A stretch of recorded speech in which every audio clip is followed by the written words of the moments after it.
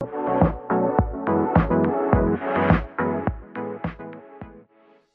hello to everybody watching or listening. I'm Amber Furr, and today I'm joined by Wesley Ankara, Director of Social Value at Savills. So firstly, thank you so much for joining me today, Wesley.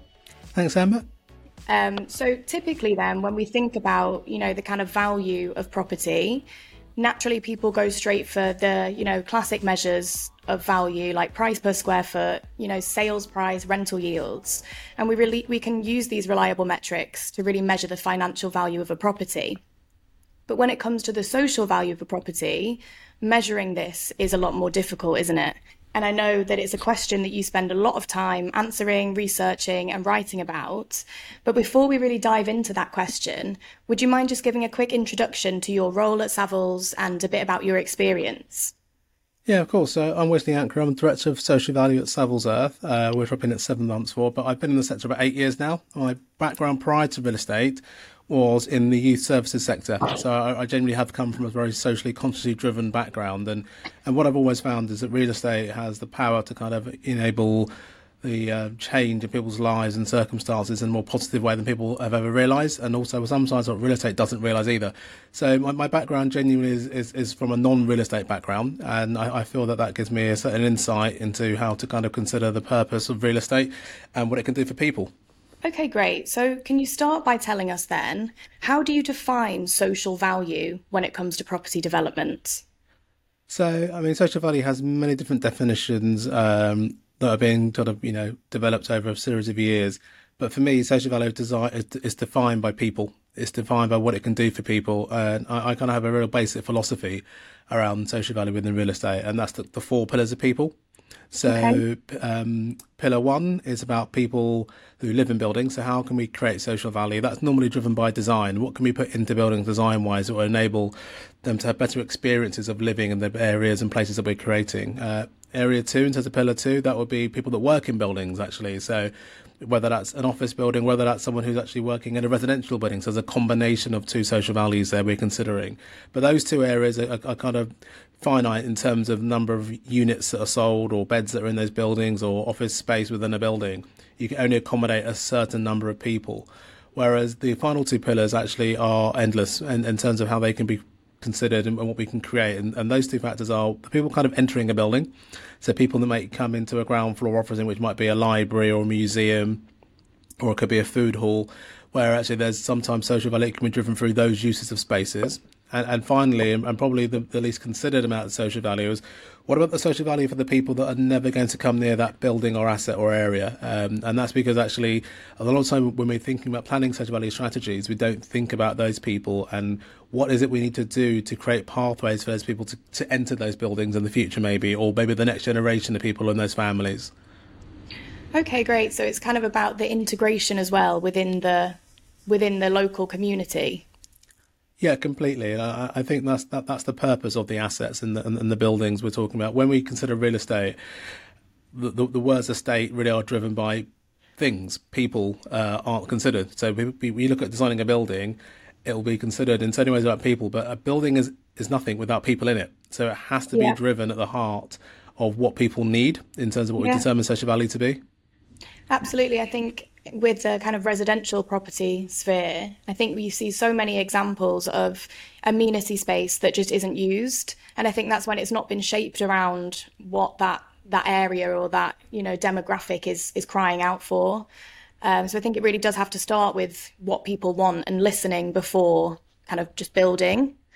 Yeah, completely. And I think as well, there's sometimes an element of kind of misconceptions around people coming into spaces where they don't live and where they're sometimes perceived to not belong. Some of the best areas and projects I've seen are being driven by people who don't live or work in those buildings, entering those buildings in some way or another. And I think the drive for more vibrant, inclusive spaces has definitely seen an impact on design, but also I do believe as well that, we're seeing an impact in value. People want to live in areas where things are active, busy, bright. And so if you have these kind of ground floor spaces which are quite anemic, maybe unoccupied, why would you want to live there? Whereas if you go to a building which has a ground floor which is really highly active, that has some kind of active frontage which really kind of draws you in a kind of immersive experience whilst you're going to and from work, that's the kind of place I want to live. And I think that's the place most Yeah. people want to do. I think people definitely have a feel-good factor from living in those places. So the ultimate part of that is that, how do we qualify that in terms of decision making? Yeah, yeah, absolutely. And, you talked then about a bit about the value to potentially investors as well, because of course, where people want to live and people want to rent, that of course is, their whole, what underpins their bottom line. But how do we actually go about measuring the social value of a property, and the positive impact that these buildings are having on the local communities? So measurement is always the kind of elephant in the room. A lot of the time, I started my whole sort of social value journey very much around measurement frameworks and very much around the monetization of social value. So ultimately, looking at sort of proxy values to help you determine the value from a social value perspective that's being created from a building. So from a really simple kind of terms around employment and skills. If we are to be delivering a new development and there's a certain number of construction jobs coming forward and a certain number of those construction jobs are ring fenced off for, say, care leavers or ex-offenders, there's a greater benefit to society with people from those backgrounds finding employment as opposed to maybe an A-star A-level leaver from school. So Yeah. there's a very simple way to look at kind of the cost-benefit analysis to identify the monetized values. But taking those two examples, let's take the care leaver example. There's a lot more that can happen and go on in that person's life that it just isn't measurable. And so how do we account for those changes actually in those people's lives and the social value that's created? Because ultimately, we want to ensure that the decisions we're making around potentially the social value strategy and what we're planning to do are of the optimum value to society. And so there's the qualitative approach to measuring social value, which sometimes might not be able to produce a monetized value, which, to be fair, isn't useful when you're trying to create a standardized approach to measurement comparing one asset to another. But Yeah. ultimately, we have to move away from the kind of the almost quite reductive numbers game and Yeah. actually look about the actual needs of communities and understand how real estate can kind of satisfy and support those needs. Absolutely. And are you sort of referring to there things like, a GP centre or, a children's climbing frame, that sort of thing that really kind of integrates the local community with these buildings? Yeah, completely. But for example, what if there are 10 children's climbing frames within, 200 meters of the one you're looking to build? What if there are already 7 GP surgeries? Ultimately, Yeah. the local need is what's going to dictate the social value that's required. And actually, sometimes in terms of what GP surgeries are there for, they're obviously there in terms of a health and well-being position in terms of what they provide the community. But Yeah. actually, sometimes it's a lack of amenity that causes people to go to the GP more often. Wow. Yeah. And so therefore, actually, we could be looking at centres that are more driven by social prescribing as opposed to actual kind of the more kind of identification of medical issues through the GP surgery. Actually, if we were providing more health and well-being spaces, people may be actually reducing their isolation by being more kind of cohesive in their communities and spend less time at their GPs. Yeah, that's a really interesting point. I think as well, you mentioned before kind of how important it is for people to feel they belong and that sense of belonging. And I think that that's why it's also really important to partner with local independent businesses. If you are looking for a food vendor or an eatery, I think it's really important that you find the right partner for that building and make sure that that partner is reflective and representative of the people and the communities in which it serves as well. Yeah, completely agree. And that's where, the robust research is required before any decisions are made around occupations of buildings in terms of commercial spaces. Yeah. And I think that kind of local needs analysis, it has to be kind of part of the culture of the Yeah. business that are taking things forward, because ultimately what you don't want to be doing is bringing things forward that are not sustainable in the long term. There's no point in having a local eatery that's a social enterprise if that business does not have the kind of financial resilience to survive Yeah. and grow, and then ends Yeah. up unfortunately being unable to trade anymore, and therefore you may have an empty space again.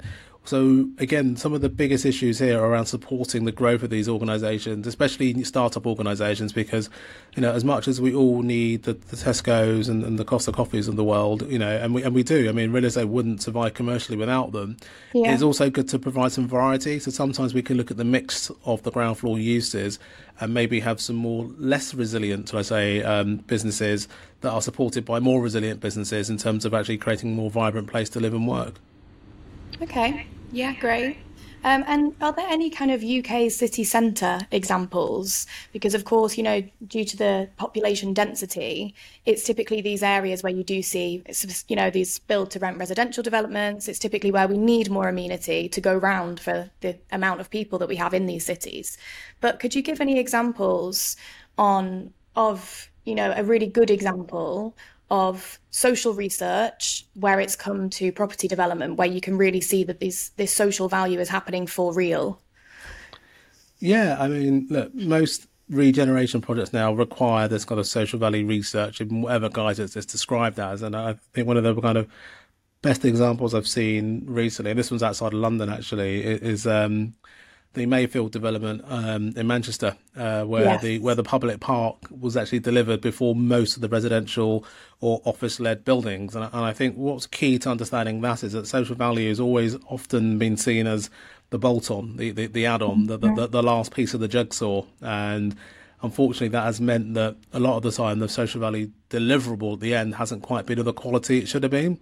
Yeah. And so where you and I, for example, brought forward this scheme and the public park, and I think it was Manchester's first new public park. I can't remember exactly how big it was now, but it was significant in size, Yeah. that it actually created a destination for people to come to that weren't even going to live and work in those buildings. So going back to my kind of pillars model earlier, Yeah. but ultimately when people move into those buildings, they have a vast amount of green space to either dwell in or play sport in, and so the social value benefits of that particular kind of amenity being brought forward as part of the regeneration scheme's development plans, it's just so significant, and Yeah. it all can't again be measured.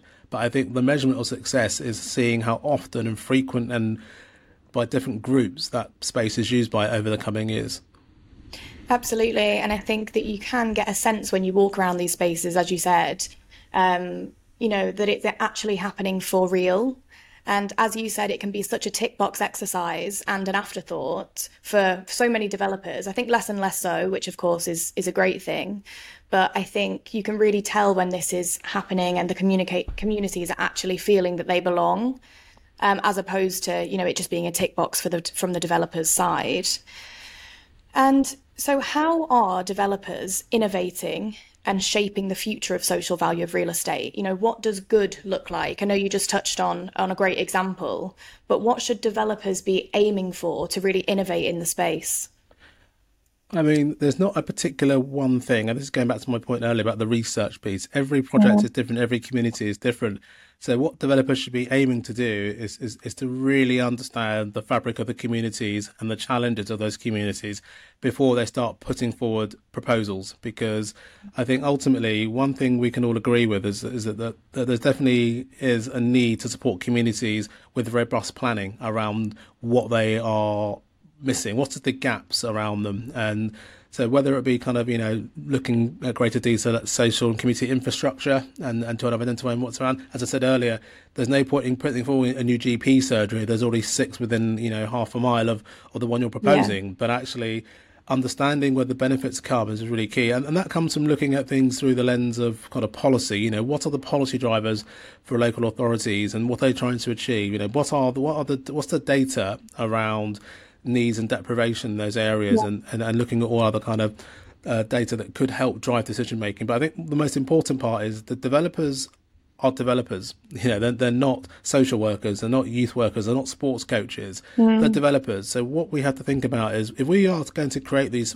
amazing places and spaces that people can use, we're not going to be there to facilitate and activate them being used. So actually finding the right kind of community partners to work alongside and take along that side, that kind of development journey, is also key to having that long-standing, sustainable social value offer, which sometimes Yeah. we're quite quick to forget that things that we plan at the front end must have a position where there's an ownership or stewardship that removes itself from being the responsibility of the developer, who just may not be there. If they're not continuing to own and manage the asset, how can they be responsible realistically in the long term of seeing the success of that?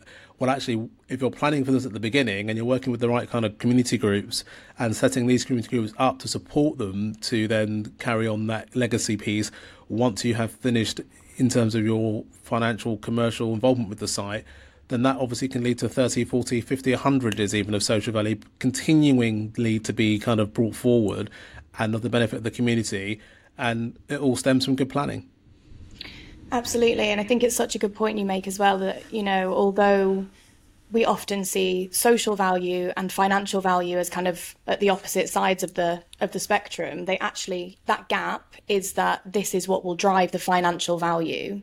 And we can't afford to ignore these issues and ignore what local communities need and are crying out for. And I think that's also to the point of investors as well. I think, particularly aware of this world, of the social value, I think that it's a really important message for them to understand that long term, this is also underpinning their returns. Completely that, but also, I make this point quite frequently. The social value is quite scary for people. Social value involves people, and therefore people are very much variables in decision making. Whereas if you look at kind of more environmental led outputs, they're quite consistent in what you're looking for. There's very strict accreditations and standards that people must adhere to in order to get a planning application. So from that point of view, there's a framework to work towards. It's not so regulated on the social value side of things, and that's not a good thing or a bad thing, to be honest. I think there's an element where there's an argument for, by not having kind of set, determined sort of framework, it gives you a greater scope to be more bespoke in your approach and actually create value in a way you maybe wouldn't ordinarily be allowed to if you were working between some very rigid criteria and bookended by certain outcomes that aren't driven by local needs. Sometimes they're driven by wider national policy than local policy. So, where people are involved, decision making can be harder, but ultimately I think that the results are better and greater for involving people. Okay. And do you have anywhere that you would signpost, potentially an investor or a developer who might be looking to find out more about this? And as you said, it can be quite a scary world to kind of navigate. Do you have anywhere that you would signpost people to find out more? Yeah, I'd say the Savills Earth website. Yeah. in terms of that's basically the consultancy service I run. There's lots of different ways to go about social value, but as I said at the beginning of the kind of interview, my belief really is about people being at the heart of that, and it's not as simple as just kind of walking into community and starting to talk to people about real estate when actually some of them understand real estate. It's about understanding the kind of the language, the terminology, the relationship building, and sometimes with development, often the mistrust between developers and the community, which has been manifested over 50, hundreds of years worth of kind of bad practice. And I think that one thing that I found coming into the sector 8 years ago was that real estate developers had a much worse reputation than I believe they deserve. And now rolling on 8 years later, it's definitely not deserved. I mean, I point it out quite regularly. We mentioned the public park in Manchester earlier. I don't know many public parks that haven't been built, recently, that haven't been funded by a developer in terms of bringing forward a development opportunity. Local authorities just do not receive central government funding to build parks. So a lot of public amenities are brought forward because of development, but there's a real lack of understanding about this within communities. So, and actually what I honestly find, when communities do find out the details around how a lot of the things around them that are enhancing their lives and experiences are coming from development, they're very surprised and also very keen to understand more. Yeah, that's really interesting. I think it's also all of this that you've just mentioned is kind of coming at a time where there's much more awareness about environmental issues as well, about, improved health and well-being outcomes from things like spending more time in parks and green spaces and community. And I think that can only be a positive thing going forward in the future. But just to finalise then, when we think about residential property development, I think that is, every type of property development is equally important here. But I think somewhere that can really add social value, of course, is where we live, and the sense that this is where we belong and that, the amenities are being used and there's a real community being activated. What advice would you have for property developers who are considering which amenities to implement? I know, of course, like you said, the key point being that it largely depends on the area and what's already available, what's in demand. But what would you say would be a good kind of planning framework, and what kind of trends would you expect to see going forward in the real estate residential sector? Oh, that's an interesting one. I think in terms of trends, I think there's definitely been a greater movement away from just looking at employment and skills in terms of social value pieces. I think that looking at kind of what's going on in the local authorities, there's definitely been a shift towards sort of cultural and kind of creative planning within the real estate process. So, for example, if you're bringing forward public realm and some public art, what is the strategy around procuring that public art? Well, for me, it should always be procured through a local artist. We shouldn't be looking miles and miles away from a local community to bring in art when actually there's probably someone up and coming who just needs that break, that ultimately could launch their career. And what better than to see that break come from a development site that's only a couple of miles down the road. So for me, I think that we've very much looked at social value in the lens of employment and skills and training, which is very useful and important because we're always guaranteed to see jobs and training required within real estate. But outside of that, there are opportunities which maybe aren't promoted as much, which can add huge amounts of social value, not just through procurement, but also just through people's experiences of places and spaces. Yeah, Wesley, that's been an absolutely amazing conversation and one that I'm sure would have proven really valuable for a lot of people watching. So thank you so much for chatting to me today. And I will put in the description of the video the links to Savills Earth and to your podcast where you explore things in more detail as well. Brilliant. Thank you, Amber. Thank you so much. Take care.